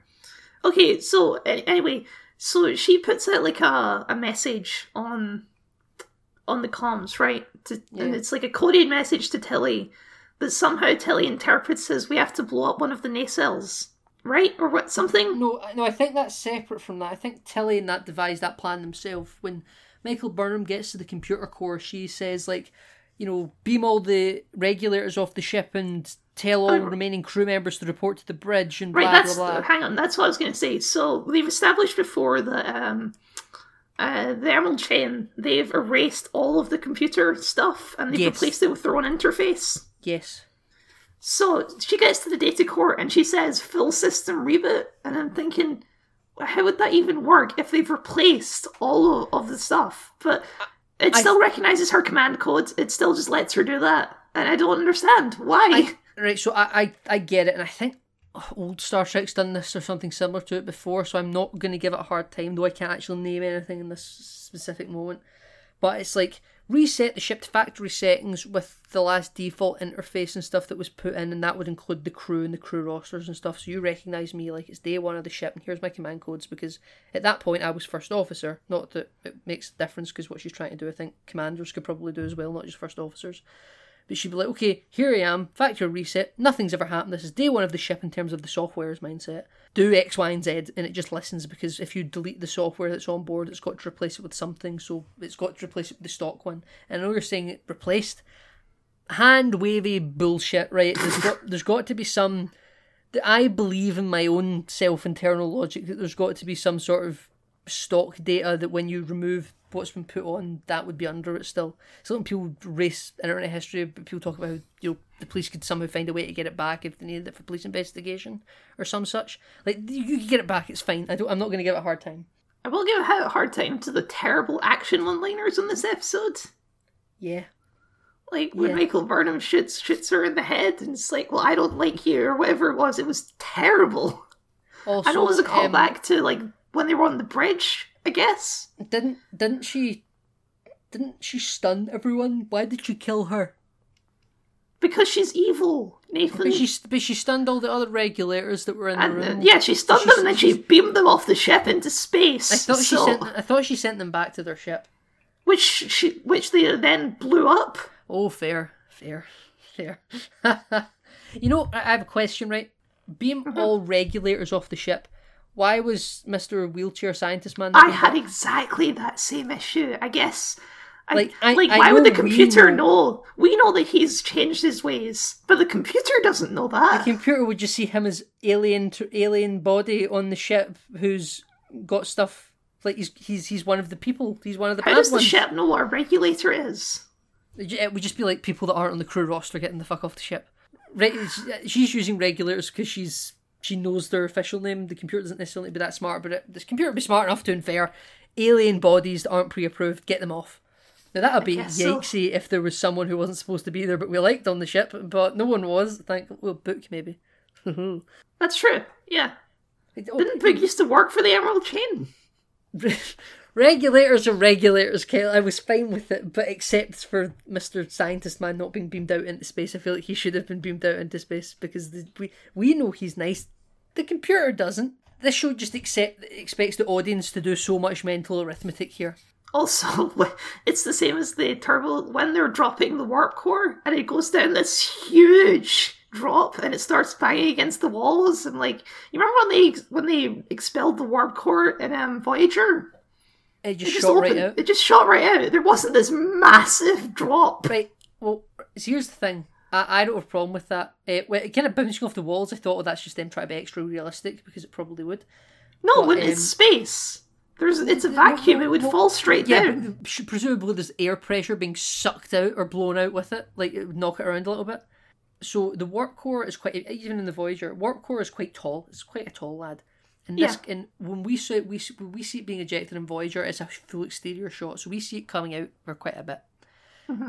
In this, we're seeing it. We're with the warp core at the top of the warp core. We're plummeting down with it, and because we're at the top and it's quite long, we've got to wait for it to shoot out because we're watching it descend. In Voyager, it kind of infers that the warp core is basically the length of the ship. It's a massive piece of technology, which makes sense because it powers the engines. Yeah, I think it's not. I think I've watched Trek Yard's descriptions of the ship and cutouts and stuff. It's a few decks big. I don't know if it's this because there's 15 decks on Voyager and technically it's in the secondary hull. Maybe it's the size of the secondary hull because obviously it's not the size up to the bridge because it's got to be vertical. Obviously. But yeah, so it's I didn't mind it taking a while to fall out because maybe the bottom of it was already out, but we're at the top watching the top of it come out. You know, it's fine. It's fine, Kyle. It's absolutely fine. The friggin' disconnected warp nacelles, which that's only there because they think it looks cool. They didn't think that through in any way. No, they absolutely didn't. They just think that's a nice aesthetic. There's no actual purpose for it. And then so Owo, what's her name? Oyo? Awokosho. I feel like they shorten it though. They call her Owo, yeah. Owo, yeah.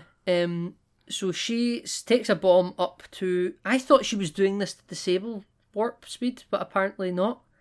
No, she did. That's what they were doing. Yeah, because they get drawn into the shuttle bay of the Emerald Chain ship, don't they? And, you know, it disrupts the nacelle, but I thought it was actually going to destroy the nacelle, because later on... I thought they were trying to, like, decouple it or something, right? Yeah, so it would kind of fall away. Later on, we see that, except I thought it was a nice shot of Discovery kind of falling out of warp with the nacelle, kind of, you could see the magnetic field fluctuating around it.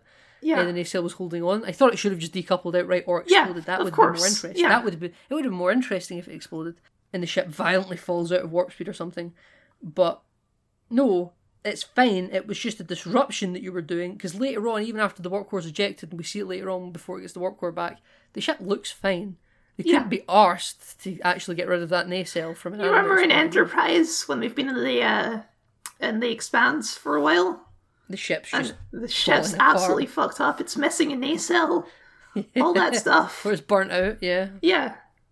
That's wonderful. Or Year of Hell. Yep, same deal. They just can't be bothered making it look damaged. Discovery always looks flawless. Which is annoying. You know, I've had a while to sit on it, and I don't have a problem with an in-universe reason for the detached nacelles. I don't like the detached nacelles, Kel. No, I think they look silly. I wasn't sure, because I went in a big tirade in the earlier seasons about how it contradicts canon and stuff. This doesn't contradict canon. We've never been here before. That's fine. It doesn't make any sense. How are they getting power from the warp core to detach nacelles? Kyle, it's a wireless charger, right? It's wireless. It's the future. It's what's the new thing the iPhone 12 does? I've got an iPhone 12 here, but I don't. It's MagLock, MagSafe. The magnets on the back that let you wirelessly charge, but you can also pick up the wireless charger with the phone and it'll keep charging. That's what it is. Yeah, that's what it is. That's what the nacelles are. Okay, it's the future. Though How is that more efficient than just having a direct connection? Instead of Star Trek predicting the future, Kyle, it's now just copying the future. It's not more efficient, but it's just nicer. Look, it's a visual, Kyle. It's a visual. It's like wireless internet versus Ethernet. You know, Ethernet's more reliable, but wireless is more convenient. They do. They have one line where they try and justify. They say it's for increased maneuverability. It's like Voyager. Remember when Voyager went to warp, the nacelles went up? It's not like that at all, though. That was to create a sleeker warp bubble. Yeah, no, which is a thing that's well established in Star Trek. Yes, I know, I get it. But it was to be more environmentally friendly and whatnot. Yeah. But there was reasons for the articulation. What I mean is, like, this is their reasons for the detached nacelles. I hate the bridge crew. Can I just say that? I think they're dumb and pointless characters, all of them. Hate the bridge crew. Okay, doke. Go on. For 3 seasons now, they've been pretending that the bridge crew are characters. From a character perspective, could you tell me any of them apart? They're all the same character. They're optimistic Starfleet people. They're a diverse crew of nothing. I remember Awokosho's name because her name is fun to say. The rest of them, I have no clue what their names are. Detmer. Because their names don't matter. Detmer. Kyle. She's the robot head lady, and I think they're trying to make her and Awokosho a thing. No, I see people on Twitter talking about that. I just thought they were friends.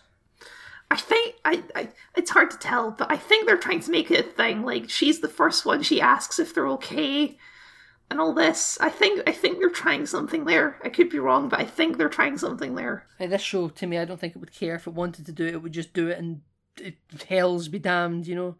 You can't have any friendships anymore. They're telling this long, dramatic love story between these two pointless characters, Nathan. It's weird. By like season 3 on the Enterprise, you knew the bridge crew. Like, you never knew who the helmsman was. That always switched out every week. But you knew the tactical first officer, counselor, captain, science officer. Yeah. You know, chief engineer would occasionally come up. Now, on the Discovery bridge, you know Ensign Tilly. Yeah. You know Captain Saru. You know Michael Burnham. That's it. Occasionally Stamets comes to the bridge, like Geordi LaForge sometimes came to the bridge, but he doesn't count.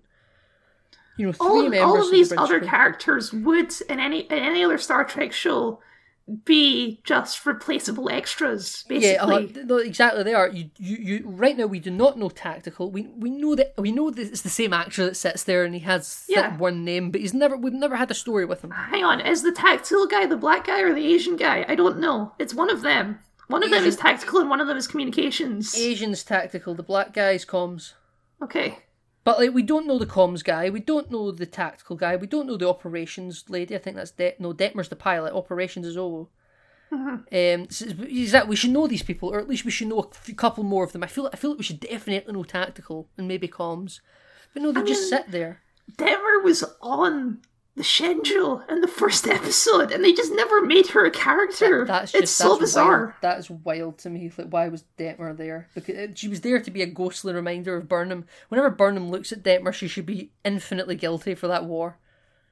Yeah, for her robot eye, which was her fault.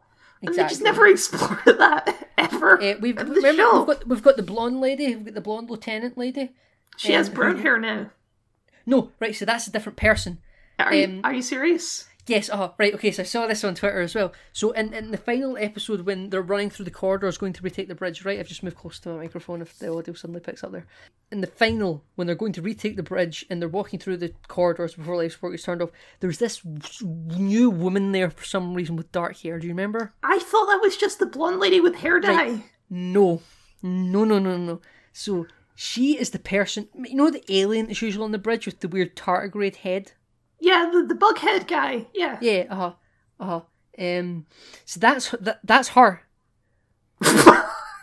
Oh no! See, either that's her or the person who usually is that person wasn't available for filming, so they brought this person in. It's one of the either this is her or the person that usually does that wasn't available, and this person didn't have the head mold or whatever, so they just had to my guess on that was they thought the bug head looked stupid for those actual action scenes, so they just got rid of that guy and brought in, I guess, just a random lady. Yeah. But this is a new person. This brown-haired lady's a new lieutenant. The blonde-haired one, I think, is also there, or was not there. She wasn't there. That's why I thought it was her. No, this is a different haircut. This is a different person. It's just proving my point. The bridge crew are pointless characters. They're completely interchangeable. The fact that the show keeps treating them like they're actual characters without actually making them characters is ridiculous. Tig Notaro is the chief engineer, but only shows up a couple of times a season. And she does nothing. She's a pointless waste of character who doesn't do anything for the show. She just shows up sometimes. Like, literally, she just shows up sometimes. Jet Reno and Tig Notaro both sound like fake Star Trek names. But yeah, her name is Jet Reno in the show. Yeah, completely pointless, just shows up every now and again. Commander Stamets is chief science officer, I think, even though Commander Burnham is the chief science officer. No, he's just in charge of the spore drive. The spore, that's all he does, yeah. Sorry, correct myself. And then Culber's the chief medical officer, but there are other doctors on board as well. There's also the other doctor lady who took over when Culber died, and she's also just around now. They need to do more briefings. They need to do more, like we got a transmission through from Starfleet, let's sit in the briefing room and discuss it. Like in Voyager or like TNG. In Star Trek, yeah. Yeah, like, because it's always the department heads that go there, and then if all the department heads went there, then we would know who the department heads are. Who's the head of tactical? Okay, he shows up. Who's the comms person? You know, who are the people? You know, who the department heads? Because if tactical gunman that we don't know, if he shows up, he's the head of security on the Discovery, and he is people working under him. He can fill that Worf role of saying, "I think we should shoot them." You know, yeah, no, exactly. Give him a character. Exactly, precisely. But like, then we would know who the department heads are. Who's in charge of security on this ship? Is it just Burnham? Does she do everything? I guess it's a Woka show. If she's tactical, I thought she was operations. Sometimes that's the same as security. I guess. Some of these shows were some of these roles were nebulous. Like the most we got was them all sitting down for dinner, and then Detmer freaked out over blood. Yeah, because she was traumatized by going to the future. This was a whole, and then they watched like Charlie Chaplin or something, or like an old silent film. Yes, they did. They certainly did. Because that was my favourite, and it never comes up again, where the computer changes voice while talking to Saru, and he doesn't care at all. He just accepts it. They're trying to, like, people, like, Star Trek was always able to give, like, the hero ship a character. You know, this is Voyager, this is the ship that's, like, there was literally no intelligence in Voyager. It was just an inanimate object, but the crew kind of characterised her. They called her a she and stuff like that, right? Yeah, well, everyone does that, right? In the Enterprise, when it crashes in Generation, it's like, I always thought I get excited. They treat the Defiant, she was a fine ship and all that, and it blows up at the end of the Dominion War. They always personify these ships, right? And that's fine, but there isn't actually a character in there. With the sphere data, with the sphere data in season 2, they're really trying to make Discovery a living thing. I think that's their thing. I think maybe, I don't even know if maybe we've missed it, like, as an audience, and there are certain audience members that do click onto this, but it was so not done well that we've just looked over it. But I think they really want Discovery to be seen as like a sentient thing. Like, eventually Discovery's going to get a name in the credits. Like, well, there is that Discovery's one short alive. Trek, right? There's that one short Trek where the Discovery is an AI and the guy falls in love with it. Yes, he fell in love with the sphere data, now we know. Why is the sphere data still in this show? I don't know. The sphere data, when it hides itself in the robots, and then it pulls the Waukesha away so she can live, and she says thank you to the dead robot. And then she helps, Jet Reno helps repair it. I really genuinely think that's why the sphere data is still here, to be the ship. The ship's alive, Kyle.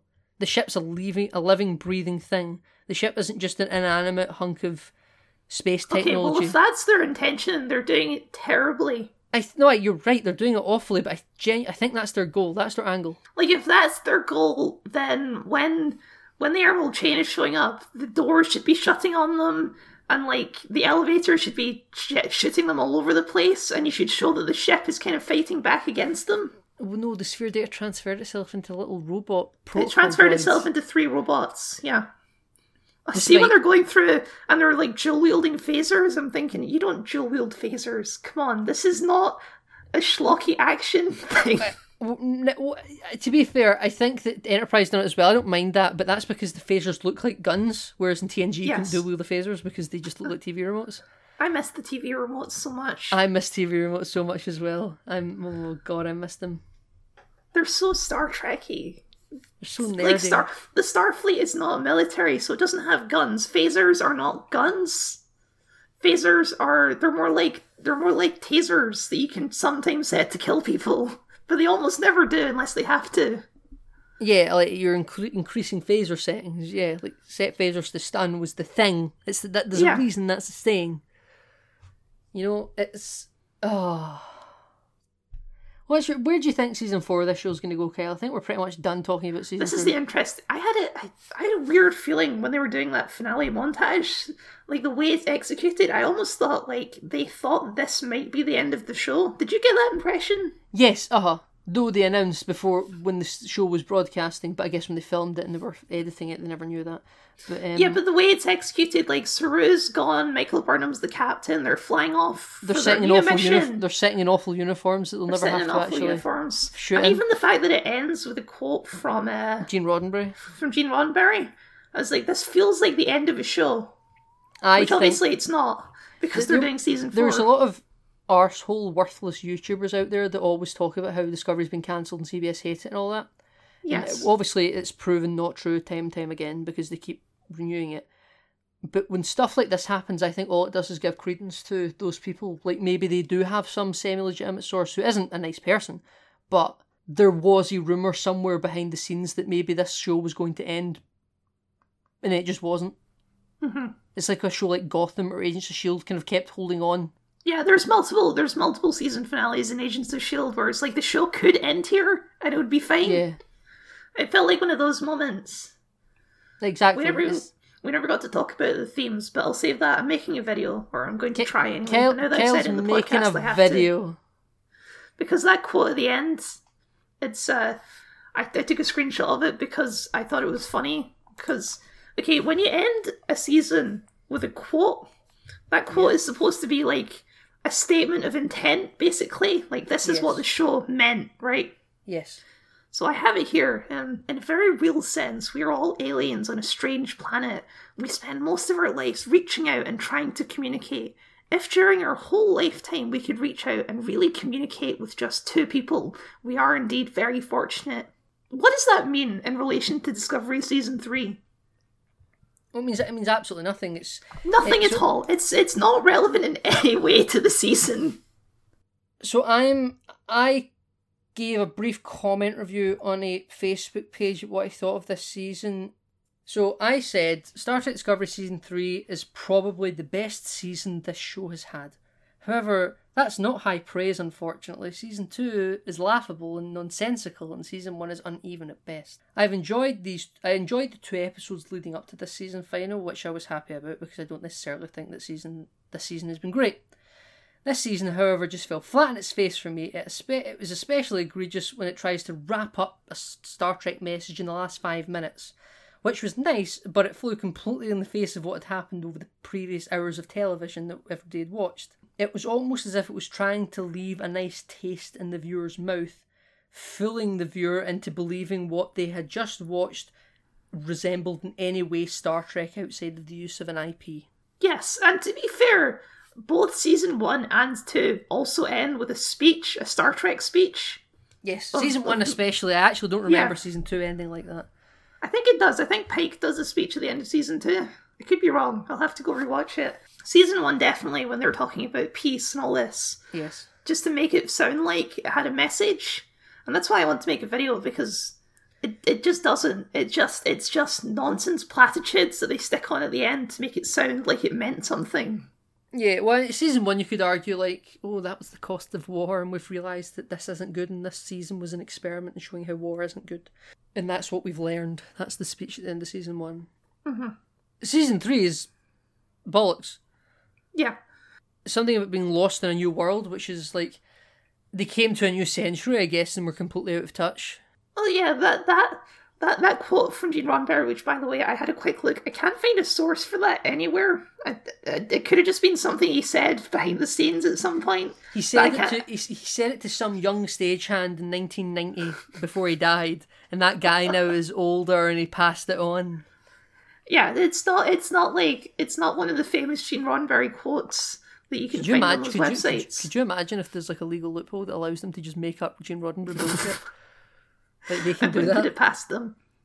But even still, that quote is about like how like connecting to people is good, and you should try and like be friends with people. Basically, being friends is good. That's basically the moral of that quote.